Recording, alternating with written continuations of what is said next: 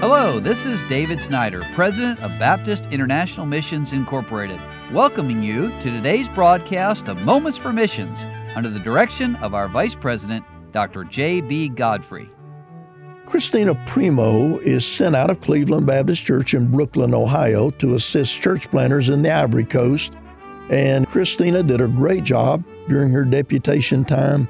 And I'm so happy to share with you today her news. She said, "I'm so excited to share that after much prayer and preparation, I'm sending you this update from just outside of Paris, France.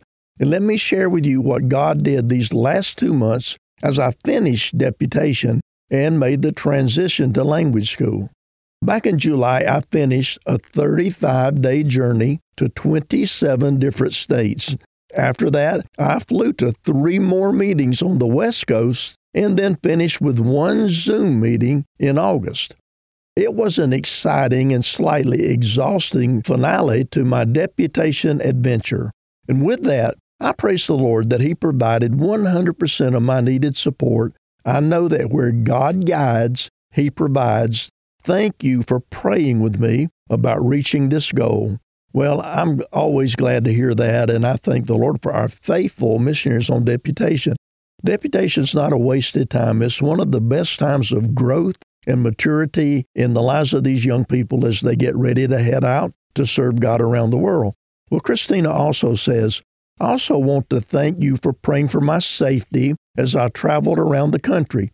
Despite putting nearly 35,000 miles on my car in a year, the extent of repairs was minimal. Oil changes, a serpentine belt, a tail light, new tires, and a fuse. Beyond that, churches and individuals took care of these needs for me. I'm humbled and blessed by God's people and provision. Thank you again for your faithful prayers." And let me just interject again here that another part of the deputation process is meeting churches and individuals who will pray for these young missionaries, and sometimes not so young, as they launch out into their life of faith to go somewhere across the world and share the gospel. Well, Christina says, throughout August, I made preparations for language school and flew out on August the 26th, and I'm grateful that I had no issues with flights or with customs. I was also accompanied by 2 friends who helped me unpack and get organized and get what I needed from nearby stores and figure out public transportation. It was a blessing not to have to do these first things alone, as I'm sure it would have been overwhelming. Once I was settled into the school, we were also able to enjoy a brief vacation visiting Paris and London. Well, classes started on Monday, September the 4th, and I think it's been a great start. Please continue to pray for me as I learn French. Specifically, I'm praying that I will develop proper pronunciation, begin to hear it with more ease, and develop fluency. Please also pray that God will help me find opportunities to serve and share the gospel. It's my privilege to partner with you in prayer, and I'm praying for you as well.